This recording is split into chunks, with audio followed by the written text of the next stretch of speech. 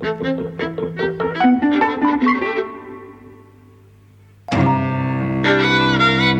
everybody, welcome to Eavesdropping at the Movies. I'm Jose. I'm Mike. And today we're going to be talking about a film called Custody Jusqu'à la Garde. We've just been Googling what the title literally means, and it does appear to mean until custody. I should be able to translate. I do speak French, but actually this one kind of escaped me. So I liked in the film where the kid was giving directions to the dad, because that was all stuff I remember from like French when I was 13 years old. À gauche, à droite. Yes. What floor are you on? Deuxième. So I was like, I don't fucking need the subtitles for this bit. But let's tell people what the film is about. Yeah, so Custody is directed by Xavier Legrand. It stars Leo Drucker, Denis Ménochet, Thomas Gioia, I don't know how you pronounce it. And it's about a custody battle over an 11-year-old boy. The film opens on a legal hearing. There's a judge, the mum and dad are there with their respective legal representatives. And actually, the mum and dad are really in that scene very little. It's the legal representatives take the focus there, and it's all about saying, okay, the mother's representative is saying he's violent. He's hit the mother. He's hit his daughter, who's getting on for 18 years old. Yes. So he shouldn't have custody, and he should pay such and such in child support. On the other hand, the father's representative is saying, this is all misunderstanding. This didn't happen. He's a good man. He's got. You can have your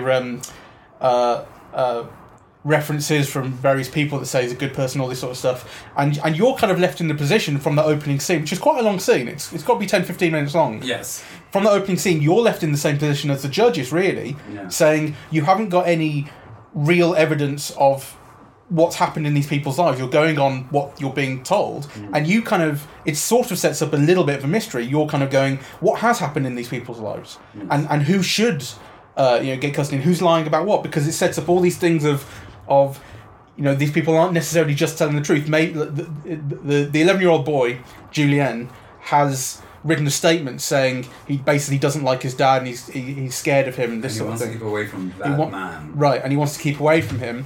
And this is what kind of catalyses this meeting. But you're going, okay, well maybe, but has he been coached to write that? What, is it someone else's words? The father says he's been coached. Exactly. So that opening scene sets up this mystery and this conflict.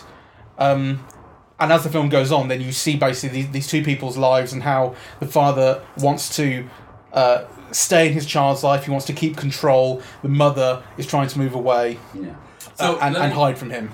Yeah, so that's the premise. That's the premise, and I just kind of want to elaborate, because when in those first 10-15 minutes or whatever it is, what you see is this man who sounds quite reasonable, surrounded by 4 women, right? Yeah. Because the judge and the lawyers and the solicitors and his wife are all women, obviously, right? So the film raises the question: is this kind of just an innocent man who's kind of, a victim of a vengeful wife, or, the other question is this, like, an abused wife who has to keep running and running and running to stay away from this man. But the whole thing is framed around, a man who wants to be a good dad having a right to see his children. And actually kind of stuff. So what the film does is it sets thinking about the law in motion. This is the law. A man has these rights, right? And then kind of like the rest of the film is a closer look at the real dynamics of what's happening between this couple that puts into question this law, I think. Yeah, so I think what the film's very successful at is using the child, Julien, as the kind of battleground between them. Like, the kid's like a tennis ball. He's just batted between the two of them, and there's this whole thing about the dad having custody on weekends, which is so he's got custody on weekends of the kid, and the kid really or is it alternate weekends, and the kid really doesn't want to go, and he's constantly picking the kid up from his wife's parents' house. Yeah. She's keeping away. She's moved to housing estate. Yeah, housing estate. She's moved to a flat somewhere, and she doesn't want him to know where it is. So it's constantly like this kind of neutral ground, almost of pick him up from here, and you don't get to know where we live. And there's this thing of like when he comes back, when the kid is returned after these weekends, he's sort of like his grandparents receive him as though he's like come back from war. Yes. Like you know, there's this thing of like, oh my god, you have to spend some time. You have to spend 2 days with that man, which is what they call him. L'autre, actually, in French, the other. And it's like when he comes back, it's like you survived. So they're very, very nervous of this guy, and you kind of see why. Like this is a guy who has, he's a little bit of a, not exactly a short fuse, but he has a temper, and he's kind of on the edge of fury sometimes, and you can see why.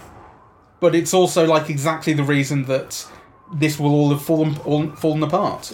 The thing is that the whole film is an unfolding, right?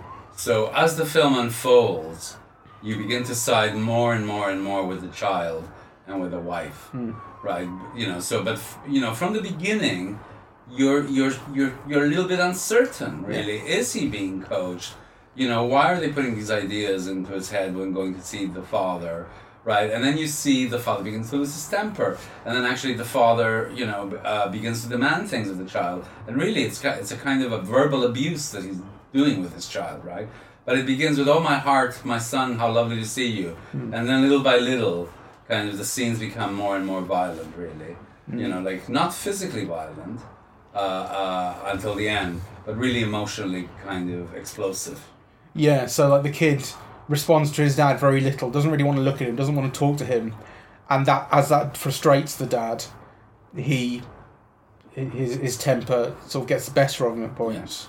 But you still think at that point that actually that it's just, you know, this horrible situation that is inciting this response from the father, and little by little as the film progresses, you realize, no, he's really like, you know, a violent, abusive, macho man.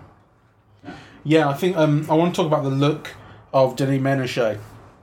So in English language cinema, he's best known as the dairy farmer in the opening scene of Inglourious Basterds, who's interrogated by Christoph Waltz's Jew hunter character. Monsieur Lapidite, his name is. Right. That's what he's best known for. So, which is kind of, you know, it's a very impactful scene. And it's very memorable, but it's a small role.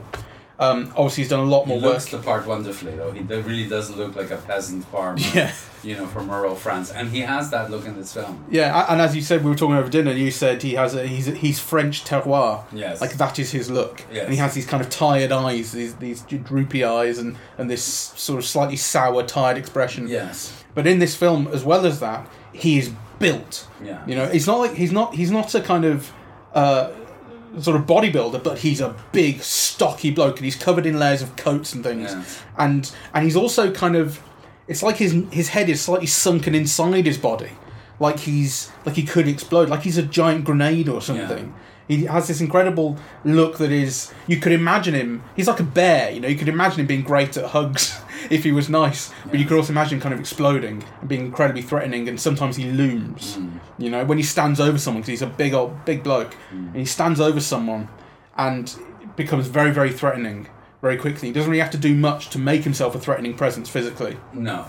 But he's got this wonderful look, because he does look like an everyman, and I was thinking, where else have I seen him? And obviously the other famous film that I've seen him in is Aux Anges dans la Maison, where he plays like the everyman whom, you know, the young man moves in with, and, you know, who's got a son who turns out to be gay, right? And he is like Mr. Everyman, macho, getting his son to play basketball and so on and so forth.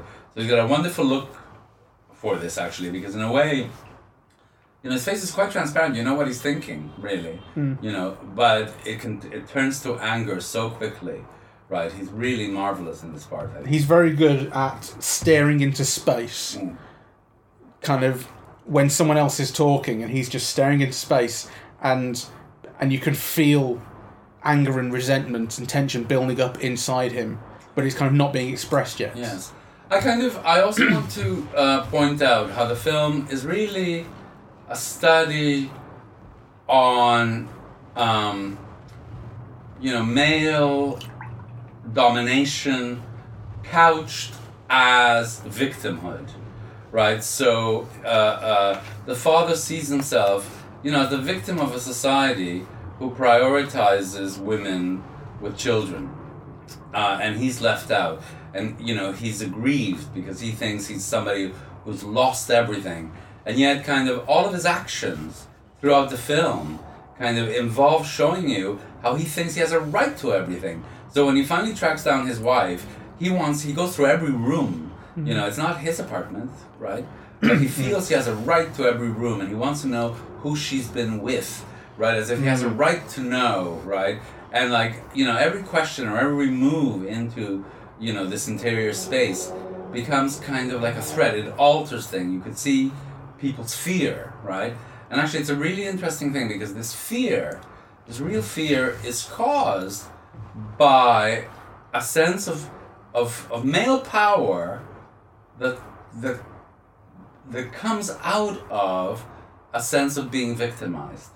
So it's like, an idea of self-victimization that manifests itself at this incredible power to kind of engender terror, which is what he does. And I thought that was brilliant in the film. There's one moment in particular that I'm thinking of where it's when he finds the apartment and he's stalking through it, kind of starting to own it, and the mother and son are there, and he goes to the kitchen, he has a glass of water, and then he kind of breaks down, and it's, if I was less generous, I would say that it feels like a performance, but it doesn't. It feels like actually he really is breaking down because he is this kind of emotional sort of pressure cooker, and it's going off in this direction where at this one point he's crying and he says, I've changed in this kind of, take me back, but a sort of a plea for, kind of acceptance, and he wants to see his son. I don't think, it's not something to me, you might disagree, it's not something that to me felt like the character was faking it. No, not at all. It felt like totally real. It felt totally real, you see.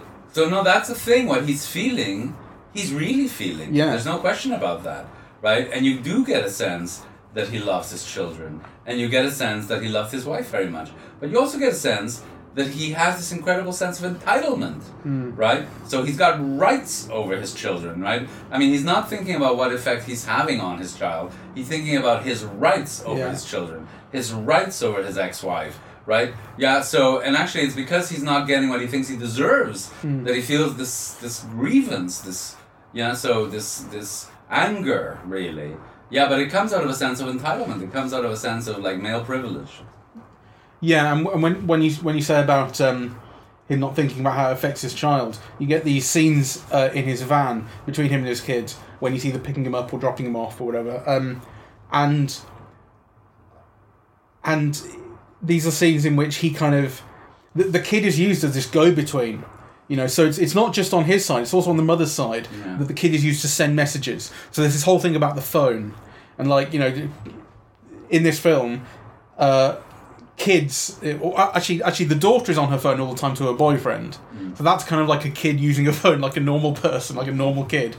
And the son can't do anything like that. So he's got this phone, but it's like he's ignoring the dad's calls. And then, he has to when he eventually picks up occasionally, the dad says, pass me on to the mum, don't want to do it. And then the mum is claiming that she doesn't even have a phone, which is why he can't call her, and obviously she does. And so the phone becomes this kind of tool in this weapon of war. And it's attached to the kid because the kid has one, and the kid can be used to send these messages between the mother and father. And so these scenes in the car where the dad's saying to the kid, what did your mother say, and who calls me that, man, and why did you call me that, and does she call me that, and it's like there's a small amount of it which is interrogating the kid, but a lot of it is interrogating the wife through the kid. And the kid just doesn't have these answers and shouldn't be put in this position. And so why can't these people actually talk to each other? But they refuse to. And it takes such a toll on the son.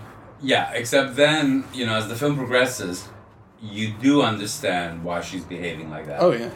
So she's not just blocking communication with her kid. She's out to survive. No, absolutely. But it's like this is what you say. It's like early on in the film, Yes. you do get that feeling. Early on in the film, you are feeling like she's up to something too. And of course, as the film goes on, you realise that, as you say, she's trying to survive and whatever. But at the start, it feels you I suppose when you don't know what's going on, as you say, you sympathise with the dad more because you really feel like his sort of because you're confused about what's going on, and you're seeing it more from his side. You feel his anger and desperation of being left out of his kid's life. Yes. Anyway, I thought it was a fantastic film. I didn't. I know. Even though I'm saying all this stuff about That's right. So tell me why. I had a very bad time. I mean, not say I should have had a great time, but I found it very boring. I think that it's a film that looks like it's well made and actually is pretty uninspiringly made. Oh, I disagree. Go on. I think it's brilliantly made. I was thinking when I was watching it, because the thing is, it makes you feel terrible. There's no other way of putting it, right? It's kind of, it is kind of torture to see this poor kid being tortured, and then at the end you have like the wife being tortured. It's emotionally wrenching, really. So, and I was thinking, why does anyone want to make a movie of this? Like, who wants to pay money to be like emotionally wrenched like that, for like an hour and a half. And then actually I thought, well, the answer to that is that it does make you understand the situation better. And I think for me it did, right? That, you think, why do people do these things to each other, and how do they get caught up in these patterns of behavior, and, and actually I think the film explained it to me. It did give me insight into it. It did help me understand. And certainly it helped me understand how women are often victims of a law that aims at fairness and equity. Right, and then kind of they risk getting killed for that. And I thought the film was absolutely brilliant, because it begins so simply. It just begins with these artfully composed shots, but just very simple shots in a way. There's three people on one side, three people on the other, right? And, back and forth, the conversation about she did this, he did that, the child said this, the child said that, the law is this, right? So that kind of seemed like overly simple in a way.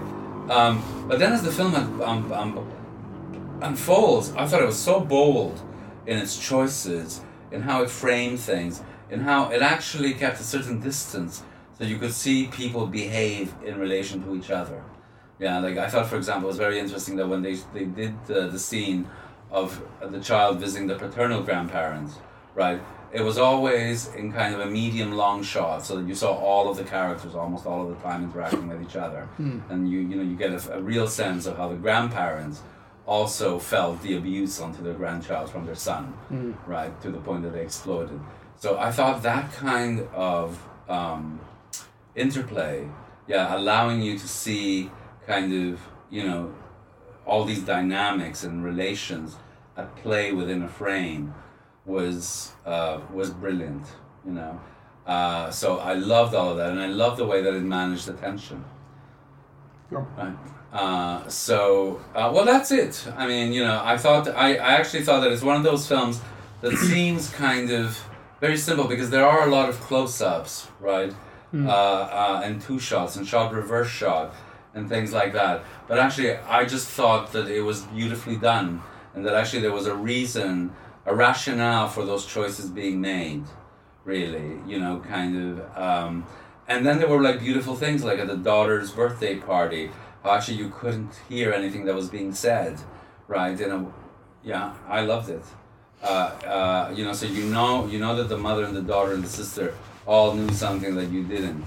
And I thought that was very tense, and actually I thought initially it was about the disappearance of the child, and then it turns out it's just the presence of the father outside, right? The way that the shots are held, like in the bathtub scene, I thought that was just like fantastic. It's almost held too long, it becomes kind of unbearable, but I thought it worked on me beautifully, really. No, that's fair enough. I mean, I would also have said that shots were held too long, but for me, it's because I wanted something to happen. I wasn't feeling, that sense of terror. Oh, yes. Really, I really wasn't. Even though I understand everything that you said, and I totally see it. I really do. I just didn't feel it. Like, and I kind of, I get how sort of, there's a kind of structural, kind of elegance to the film where it starts off with this extended scene of civil disagreement, basically. It's like the parents aren't even allowed to talk to each other in this scene. It all happens through the intermediaries, and then by the end you've got the dad firing a rifle at a door. It kind of breaks down so completely.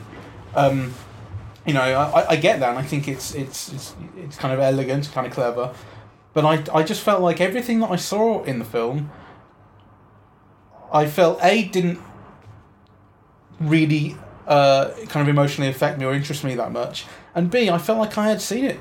And I couldn't tell you like exactly where I'd seen it, but I felt like there wasn't a kind of original thought or observation. I don't agree. I kind of you can't disagree with some of what you say because but my experience is that I haven't seen it. Sure. I haven't seen it done this well. I feel like I've seen EastEnders episodes that talk about this stuff just as well. Probably. Actually, that might be something. Because it is the kind of thing that television soap opera probably does better than movies. I think the sense of terror that the wife conveys when he just touches her, right? And you could see that she's just bearing it up. She just wants him to go away, but she's going to play along. And, I thought it was just fantastic. I think there are some wonderful parts like that. I will absolutely agree. That one bit, it's after the guy's, it's when he's crying, and then he goes to hug her, and she is just kind of perfectly, he's all around her and he's sobbing away, and she's kind of perfectly still, and she doesn't know whether to kind of engage in the hug or not. She just kind of stays still. It's like dealing with a dangerous dog. Exactly, she's managing the situation. So there are moments which are fantastically observed like that, but I still do think that even those really great moments, they didn't add up to enough for me. Okay, well, for me they didn't. Even the closing, so the husband comes in, he now knows where she lives, he's determined to come into her house and talk to her, because it's somehow, as if he's got a right to talk to her when he wants to, just because he wants to, right, just because he's the man. I mean, I do think actually that, the exploration of masculinity here is fascinating. So, just because he's the man, and he's the former husband, and he's the father, he feels he's got a right to walk into her apartment in the middle of the night just because he wants to talk. And actually, it doesn't matter. He obliterates her completely. Her wishes not to talk don't mean a fucking thing to him, right? And so then he takes a shotgun. And actually, I love that also. Like, he's trying to bang the door down. And, doors are not as easy to bang down as in the movies, right? So he tries, and he tries, and he tries, and it doesn't work. And the neighbor calls the police, and then he shoots 3 cartridges through the door, almost kills his son in the process. He actually does physical damage to him. The son loses the hearing as a result of, the bullet going so close, the cartridges going so close to his ears. And then he finally goes into the house. I thought all of that I found terrorizing. But then what I thought was actually really beautiful was, the neighbor. So the film ends with the door on the events being closed off to her, and then herself closing off the door. And actually, it's very subtly done, but you get the sense that this old woman has lived and empathizes with what's happening to this young woman. And so kind of this concatenation of gazes turns the event, so if the whole thing begins as a social one about the law, and then moves very much to a deeply personal and individual one, that concatenation of looks at the end returns it back to the social. There's lots of women who suffer this. And I love that. Yeah, that's a good point.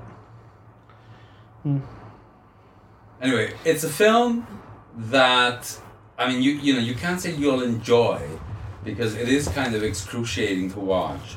But I highly recommend it if you go with that in mind, that you're going to have an experience, and it's an experience that's uncomfortable, but that will lead, I think, to a little bit of understanding. Yeah.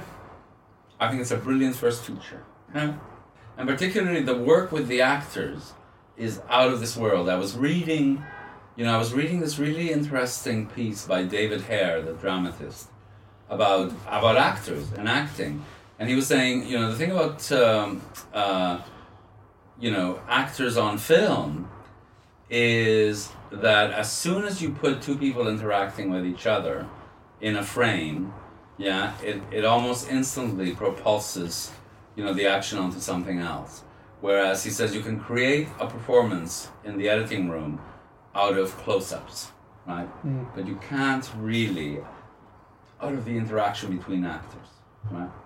And the interaction between actors is always superior. It requires acting, and that those interactions bring in something different to the picture. And he says, well, that's what I hate television, because it's so much of shot, reverse shot, and close-up, medium close-up.